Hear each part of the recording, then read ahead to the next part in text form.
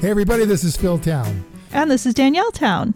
Welcome to the Invested Podcast, where we are deep into Warren Buffett style investing, you guys. I think you probably figured that out by now.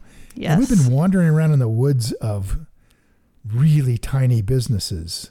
Well, not like laundromat size. Yeah, exactly. Tiny businesses that went public. They went public, and tiny is relative, isn't it? Because tiny is very relative. One of these tiny businesses, you'd be a millionaire. Well, right? Conceivably. Well, no. If you own it and it's out in maybe the market on worth $10 million, you'd be an on-paper millionaire. But so here's my question that I've actually been wondering, like, since we started talking about it, and we've been like focused on stuff. So my big question is, why would a company go public without being listed on a major stock exchange? Why would any company want to be one of these slightly sketchy, maybe, or not, maybe amazing, pink sheet companies? What's the point? Is it just to raise money? Mm-hmm. They're out there raising money. So what they do when they go public, this is kind of an interesting thing.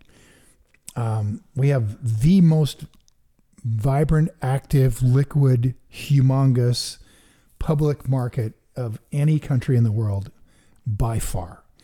And what that means is that you have the benefit of owning a business in the United States, that you can relatively easily and relatively inexpensively go out and get more money, get money to run your company from investors all around the world by listing your company in one of the U.S. stock markets.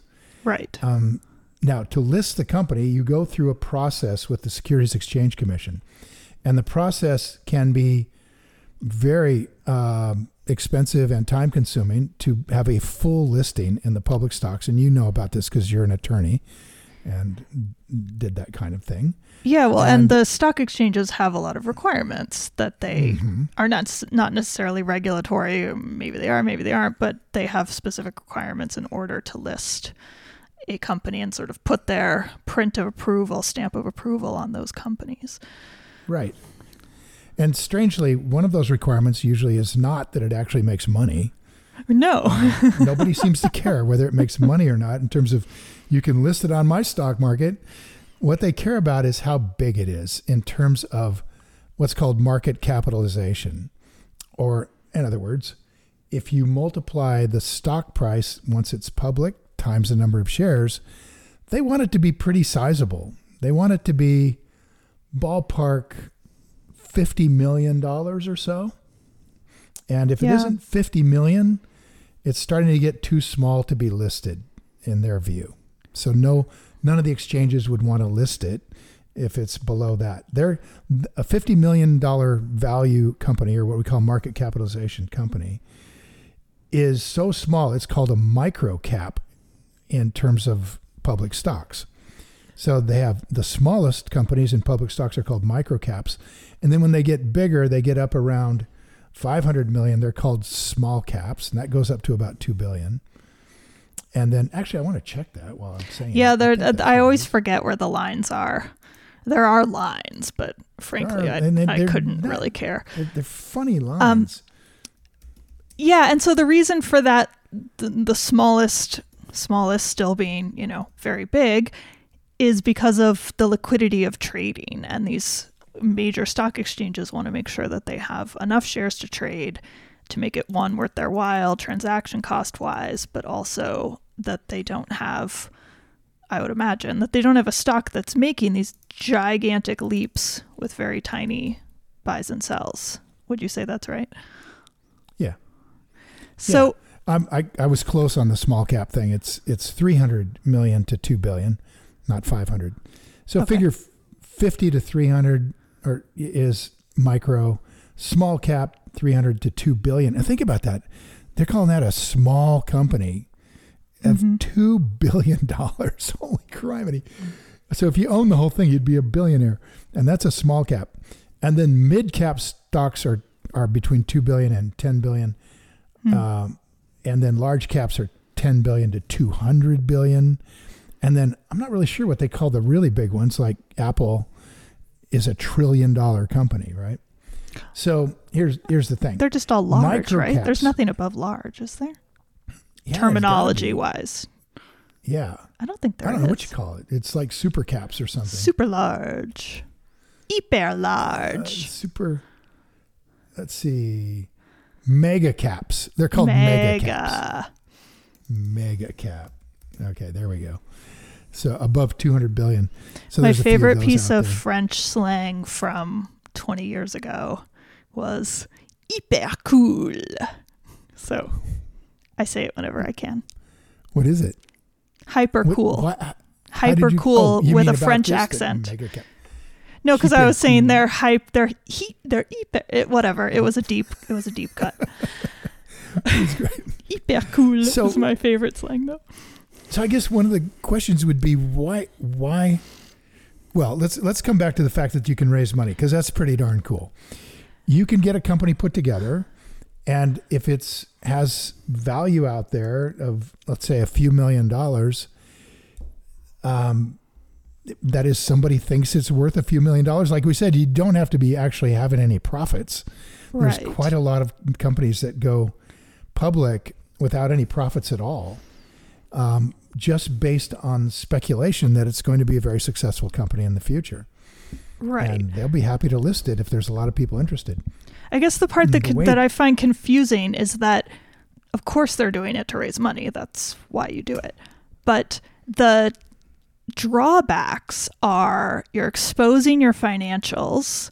You're not required for like certain financial disclosures, but you are, in a sense, just by demand of the market, I would imagine. If you don't put those financials out, now people are wondering why. You're putting yourself out for yourself being the company, out for public scrutiny. And it just doesn't seem to me that unless you're really desperate for outside investment, and that being the one good reason, why would a company want to do that? And I just wonder if you have any other reasons that aren't coming to mind. Other than getting money? Yeah, but I mean, you pay for that. The company pays for that by some knock to their reputation in a way. Like they're not fully listed. They're not on a stock exchange. They seem a little suspicious. Why are they over the counter? Why are they on the pink sheets? Are they putting out reliable financials? What's been happening to their stock price? Is it going up and down like crazy? Is it never moving because nobody ever buys or sells their stock? And then what does that mean? It just sort of seems to me like it would cause a lot of negative questions around a company. All true. So let's go through the process in general of how you get money for your company. Because let's say you start this, the classic example of the lemonade stand, right? Yeah. Or even better, let's say you start a hamburger place. Cool. Okay. Sure. Yeah, anybody could start a hamburger place. So you start a hamburger place, and it turns out people really like your hamburgers. Well, when you start off this hamburger place, you've got to fund it from something, right? You got to pay for the equipment to make hamburgers. You got to pay a lease of a place. You got to get a place people can come to, and you got to hire employees. And usually, you don't start off making a profit because there's almost nobody coming to your hamburger restaurant. So you have to go for a little while, putting out advertising, and all of that costs you money. So these are called startup costs, and they typically have to come out of your pocket. And if you don't have any money, but you really are a good cook, then you're going to have to get the money from somebody, like your family or friends, right? Will lend you money. A bank might lend you money if you have a house they can put a mortgage on. Yeah. You might be able to get money that way. Or today you could maybe crowdfund the thing, do a little Kickstarter campaign, and go out and raise some money like that, right? But that's really small potatoes money. You're talking just enough to get started making hamburgers. Yeah. All right, so far? All right, now, it turns out that people love your stuff. And they start to complain that there's no Danielle burger up in their neck of the woods. They want a Danielle burger up there where they are. And so you think, wow, here's a great opportunity. And my friend Bob is a really good restaurant manager, and he would go manage that. So I want to open a second place. I need some more cash. So where am I going to get it? Well, you might go after someone who's already rich. I mean, you could come to me, except I'm your dad. But let's say I wasn't your dad. You could come to me and say, I heard that you are interested in funding new businesses as an angel investor. That's what I would be called in that case. Yeah. And you could show me your business plan and how well you're doing in your first restaurant. And I might be interested in funding the next stage of this thing. So that's another place you could get capital. Now, let's I understand they go public to get investment. They're not public yet. I'm getting there. Okay. So let's say that now you've got an angel investor who funds the first 3 restaurants and are really going well. You could go to the next level of money availability of venture capital, which you know very well because you worked as an attorney with. And venture capitalists are not going to be interested in you with 3 restaurants. Right. But if you've got, let's say, 10 of them and it's really going well, and they could put several $1 million into this and see that this could be the next McDonald's, they would be very interested. And they could give you several but $1 million. Angel investors might be. Okay. The next Chipotle Mexican Grill, when there wasn't a Chipotle Mexican Grill. If you're the app to be able to buy Chipotle burritos far more easily, then yes. Okay, I got an attorney involved here. Okay, so venture capital would be able to put millions in when an angel investor might only be able to put hundreds of thousands in, let's say. Correct. All right? And venture capital can put in millions to hundreds of millions. Hundreds of millions. So that is the range of available capital without going public. And there's quite a lot of money out there for great companies to not go public. So why would you go to the expense of going public, to all of the scrutiny of going public? As you said, why would you do that? To raise money, because you're not a high growth business and you're not able to get it from venture capital, and you've already tapped out all of your bank resources, Bingo. Friends and family. Yeah. Bingo. So basically when I said it seems desperate, it's because it is desperate. Yes. Okay. And it's even a little somewhat scammy. Okay. Because think about it. Think about it. This is a business that nobody else wants to put any money in. That's what I'm saying, is that's the message that I get. And I was wondering if I'm like missing a nicer vibe anything. Than I should be getting.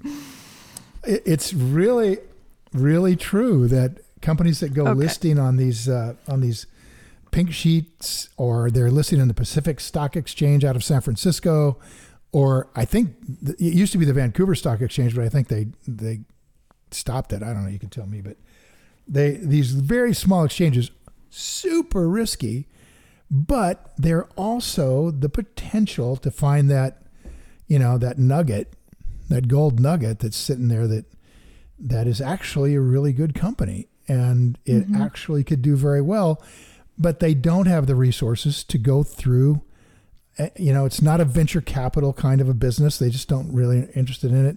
They don't know any angel investors. Their friends don't have enough money. They've already done 2 Kickstarter campaigns. They really can't get any more money that way. But it's actually a really good business. They know what and I just doing. want to explain just quickly like why venture capital or angels wouldn't necessarily be interested in a let's call it a slow growth business, a non-high growth business. It's because they need to get a return within a few years usually. Longest horizon would be 10 years. And with high growth businesses, which are generally tech businesses, they get started, they either hit or they don't. And everybody can get an exit, a return on their money by selling their stock at a certain point. They want to have that within a certain number of years. And these sort of like slower businesses like restaurants, that's why I kind of wanted to just make it clear that a restaurant would not count in the venture capital category most likely, is because they tend to be a slower growth business, stores, etc. And it's not that they're not good businesses, it's just a longer return. And while you're filling us in on that, a very absolute perfect reasoning, I have also discovered that I'm wrong about the Pacific Stock Exchange. It shut down. It got subsumed under the New York Stock Exchange and is basically online now. So I didn't even know what you were talking about. So you were saying that there was like an exchange just for tiny pink slippy companies? Yeah. Up in Vancouver, in San Francisco, they had their own little building. I think let's see, how did they end up getting rid of it? It's now an Equinox Fitness Center. Well, they didn't make tons of money and are doing incredibly well. That's interesting. It's funny, you hear these things I hear these things every now and then about like a new market or a new exchange for something, like especially like secondary markets for privately held stock, something like that, and they just never quite work because I mean there's people have many opinions, but my personal opinion is that it's because they just don't have the regulatory standards, or not even regulatory, but the disclosure standards that are reliable enough for investors to really be able to trust them. And then I think secondly, they're just too small. I mean, the same reasons we were talking about last time. They're too small for big funds and even for small funds usually. So and there's just so much more risk. I mean, just the history of the stock market of the Pacific Exchange could tell us a lot about the risk level. The history. Interesting. Yeah, they got is this straight from Wikipedia? Mm-hmm. Okay. They got sold to the New York Stock Exchange, ARCA. So they got subsumed as ARCA. They were originally the Archipelago Exchange that took over from the Pacific Stock Exchange. Then they went to the New York Stock Exchange, and then they had a little problem. There was a flash crash in 2010, and a lot of people think that maybe the ARCA Exchange had something to do with that. And then in 2017... Wait, what's a flash crash? The stock market dropped like 900 points in 1 minute. Got it. Okay, I thought there was and then went right back up again. Yeah, okay. Right? And so in 2013, it was the like ARCA a tech system failure or something. it sent a whole bunch of sequences to NASDAQ that overloaded their information processor. Oh, no. And that caused a chain effect, and that led to a flash crash, 2013. Very quick, but they fixed it. And then in 2017, the ARCA platform just stopped functioning. No. And they were unable to close trading for some undetermined number of funds that were working through that. It was no one will ever touch that again. Wow. No, you're dead. That's scary. This is just an indication of how kind of edgy these little tiny things are. Right? They're edgy all the way across the platform. They're edgy on the individual stocks. They're edgy at the brokers that trade them. I mean, these are not Goldman Sachs level stuff. And so there's kind of a quandary a little bit when you don't have a lot of money and you want to invest and make a lot of money quickly. Basically kind of like I did when I first got started. I made a lot of money pretty quickly. You're going to take some risk. I mean, there's just no doubt that's how you have to go if you're really going to do that. And so you can be very patient. You can learn to do options trading, for example, which would be a much more controlled risk. You could be very patient and wait for opportunities, and that could take years. As you've seen listening to this podcast, we've been years at this, waiting for this market to finally reorganize itself. Or you can start looking where the major number of investors don't look. In particular, where the big guys don't look. Mm-hmm. As we showed you last time, you couldn't possibly, even I, in what amounts to a pretty small amount of capital, wouldn't be able to, it would take, what did we say, 500 days, 50, 60, that's what you said. 100 weeks, some ridiculous amount of time. If I doubled the amount of trading going on every day and somehow it didn't change the stock price, which it would take me 2 years to get invested. in that company if I bought an enormous amount of stock every single day. And in order to get enough into it that would be worth it for me. Mm-hmm. Can you imagine if somebody's got $10 billion, they just couldn't even begin to think about it. And if you look at somebody like Warren Buffett that's trading hundreds of billions of dollars, he said once that it was impossible for him to move in and out of companies quickly because that amount of money means you're not nimble anymore. Right. Yes. Whereas he also said if he had only $1 million, he said I could probably make 50% a year. And then he paused and he said, no, I know I could. Yeah. 50% a year. And that would be because he's probably going to look where analysts are not following those companies, and he's going to use his skill at understanding the business to pick companies that are going to be very successful. I think that's true. Yep. I would love, maybe he's doing that for fun on the side. I wish I could. I would love it if he would do that. Oh, wouldn't that be fun? Like, oh my God. I would just love a case study. Like, what would he pick out of some tiny little company? I mean, maybe there are not companies that are up to his standards. That's the big question. I mean, that's what we've been talking about. Are these companies up to a Buffett standard? And I mean, what you basically said is almost all of them are probably not, but some might be. Yeah, and one of the problems is they may not have a very long track record as a company, right? They might not have been around a number of years. Yeah. And one of the things that Warren has taught me is that I really want to be looking for a business that's been around long enough to go through a recession. And the way he puts it is, we want to see 10 years of data. Well, up until just the last decade, 10 years of data always included a recession. Always. For 140 years, 10 years of data would give you a recession. So it's only the last 13 years where that hasn't happened. So in general, you're going to want to see this through a recession. Well, I mean, we do get to see the pandemic influence, right? That was too quick. You think that was too quick? Yeah. Well, no, you know what? I think it's instructive. It's a really good point. It's a really good point. That would be a time period where if you were leveraged, you could have real problems. Yeah. It showed supply chain problems. It showed international problems. It showed communication problems. It showed the ability to shift quickly or not. I found it instructive. Okay. I mean, yes, it's not a true recession, but yeah. Right. Recessions typically last several months. This lasted like several weeks before they poured so much money into the economy that it took us out of it. And then it was just, if you can't get your stuff, which would not be a normal business problem in a recession, or if you're, office real estate, that showed a few problems in that industry, didn't it? Yeah. But generally speaking, we want to see that the tide goes out. What happens to this company? Right. Because Warren again quips that, when the tide goes out, you get to see who's been swimming naked. And what he means by that is what companies out there have overextended themselves in ways that you might not perceive on just short-term numbers. Which is what you're saying about the debt load. Yeah. Yeah.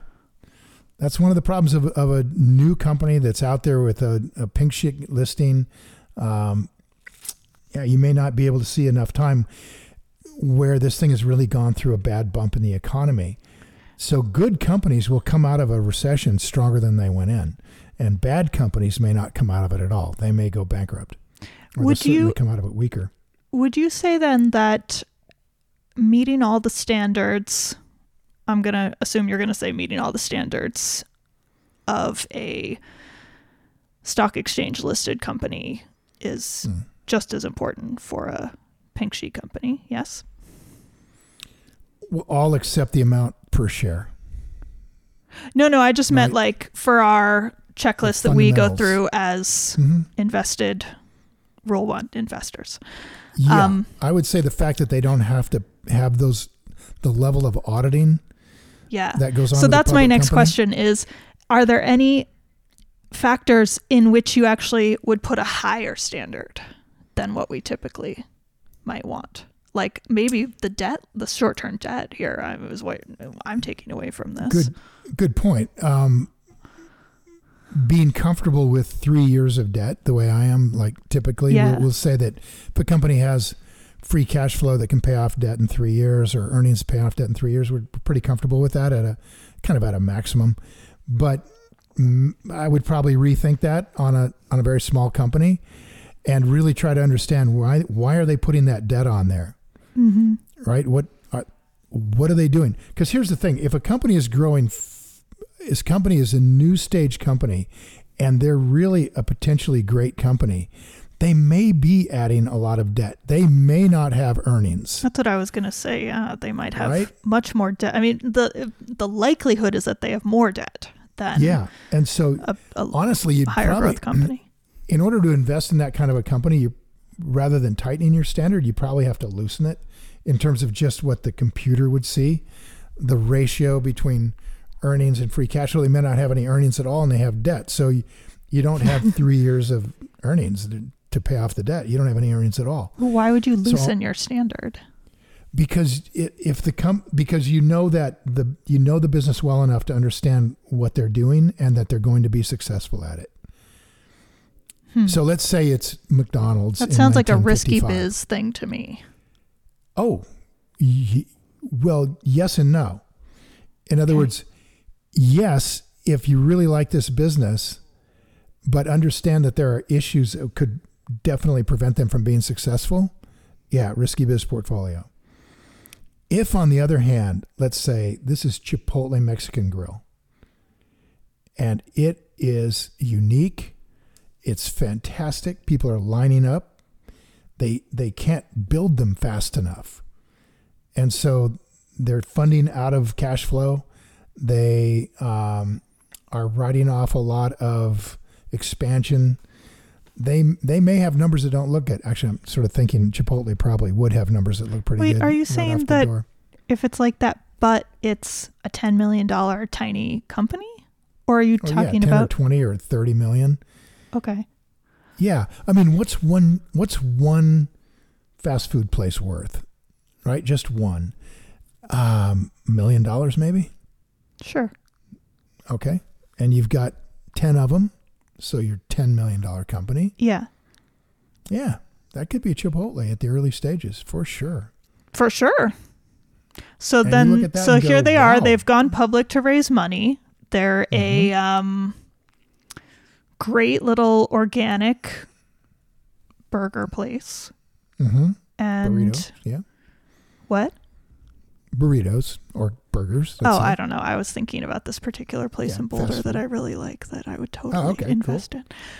That I can't remember the name of. But they had several restaurants. What were they called? Anyway, sorry guys. Yeah, I mean, there's really Five Guys running around out there, but they're private, I think. Oh, Five Guys has tons of restaurants. But that's a whole other thing. Yes, no, totally. And the thing is, okay, so let's say, like, you're right, this is a good example. So we eat there, we love it, it's so good, there's lines, people are super into it, they're excited to grow, they're growing, and they've got a lot of debt to do that. Yeah, that's a great example. So to me, that is okay, I'm buying it through the public market, so this isn't quite right, but to me, that is an angel investment. It's an early company. I don't know how it's actually going to work out. They haven't proven themselves, but the idea is great. The people are great. The moat is great. Nobody else is doing it, et cetera, et cetera. I don't know how that goes into the main portfolio. To me, that's like risky biz. It has to be. But if I have a small amount of money, which is happening, then maybe you have to just use, I don't know. Oh, I hate breaking rules.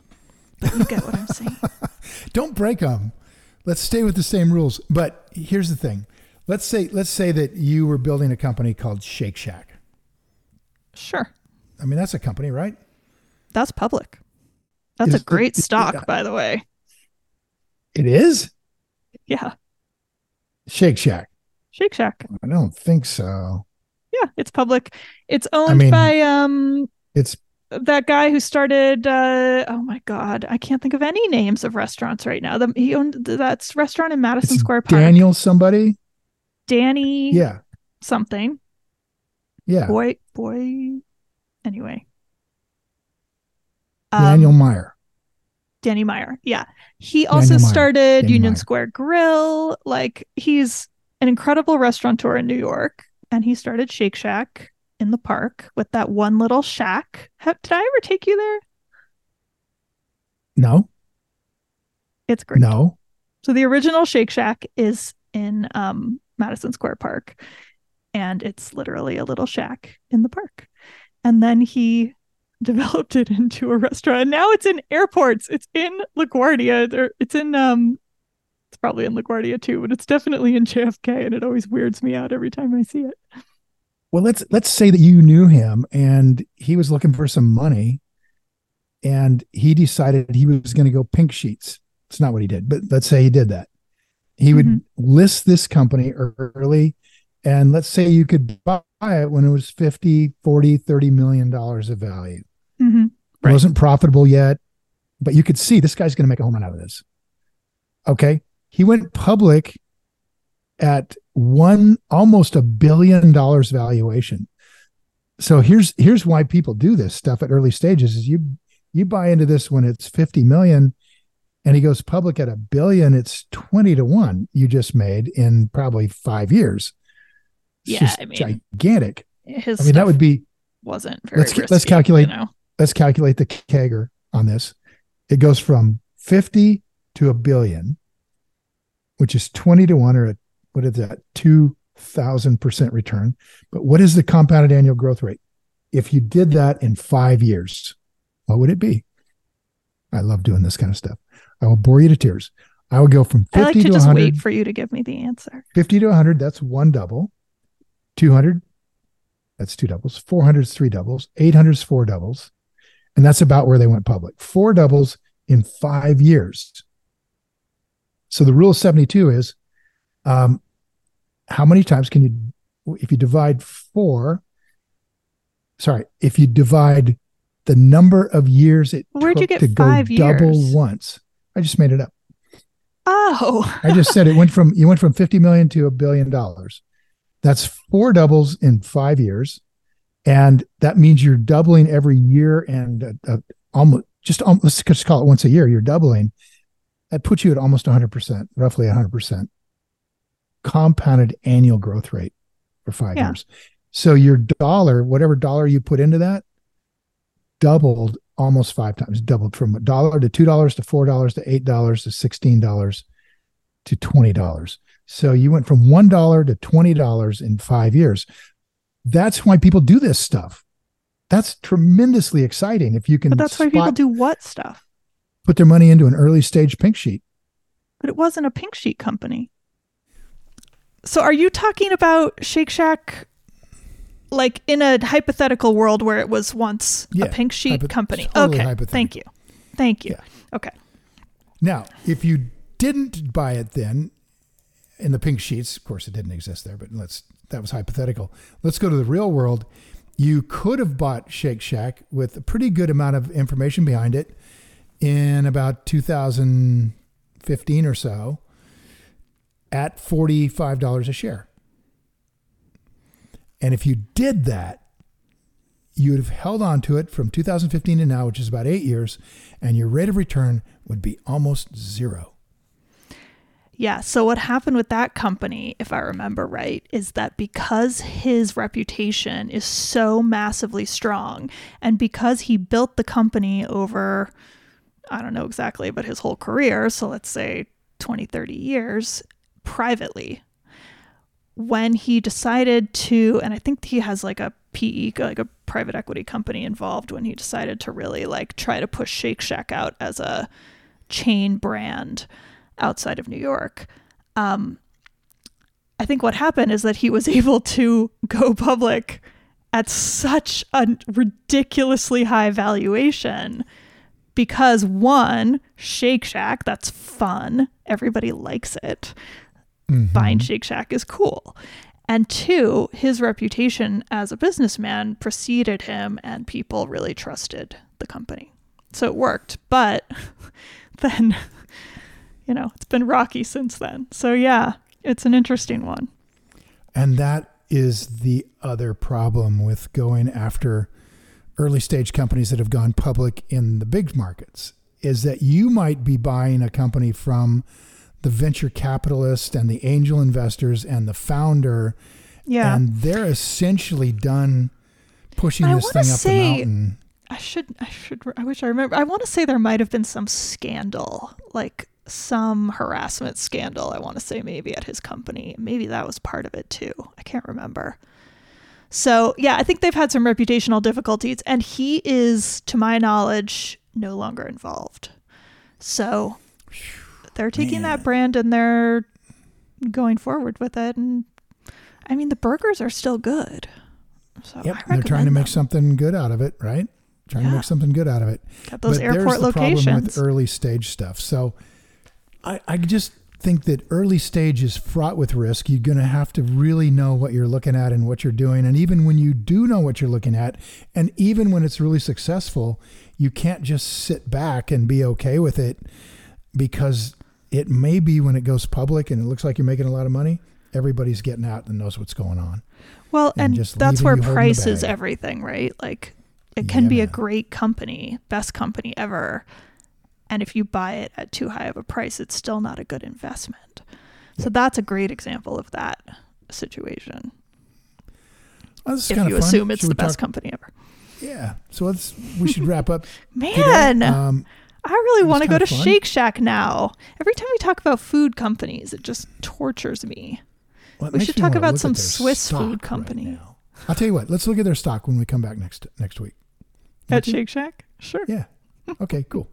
Okay. Thanks, everybody. Yep. Bye. Time to go play. See ya.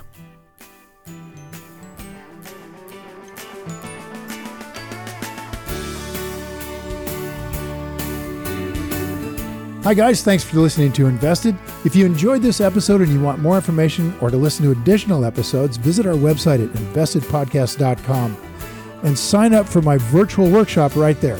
Spots are definitely limited for this event. I'm not kidding, they really are. They sell out very quickly. So everything discussed on this podcast, by the way, is either my opinion or it's Danielle's opinion. And really important, it's not to be taken as investing advice, because I am not your financial advisor, nor have I considered your personal situation as your fiduciary. So remember that. You're on your own here. This podcast is for your entertainment and education only, and I really hope you enjoyed it.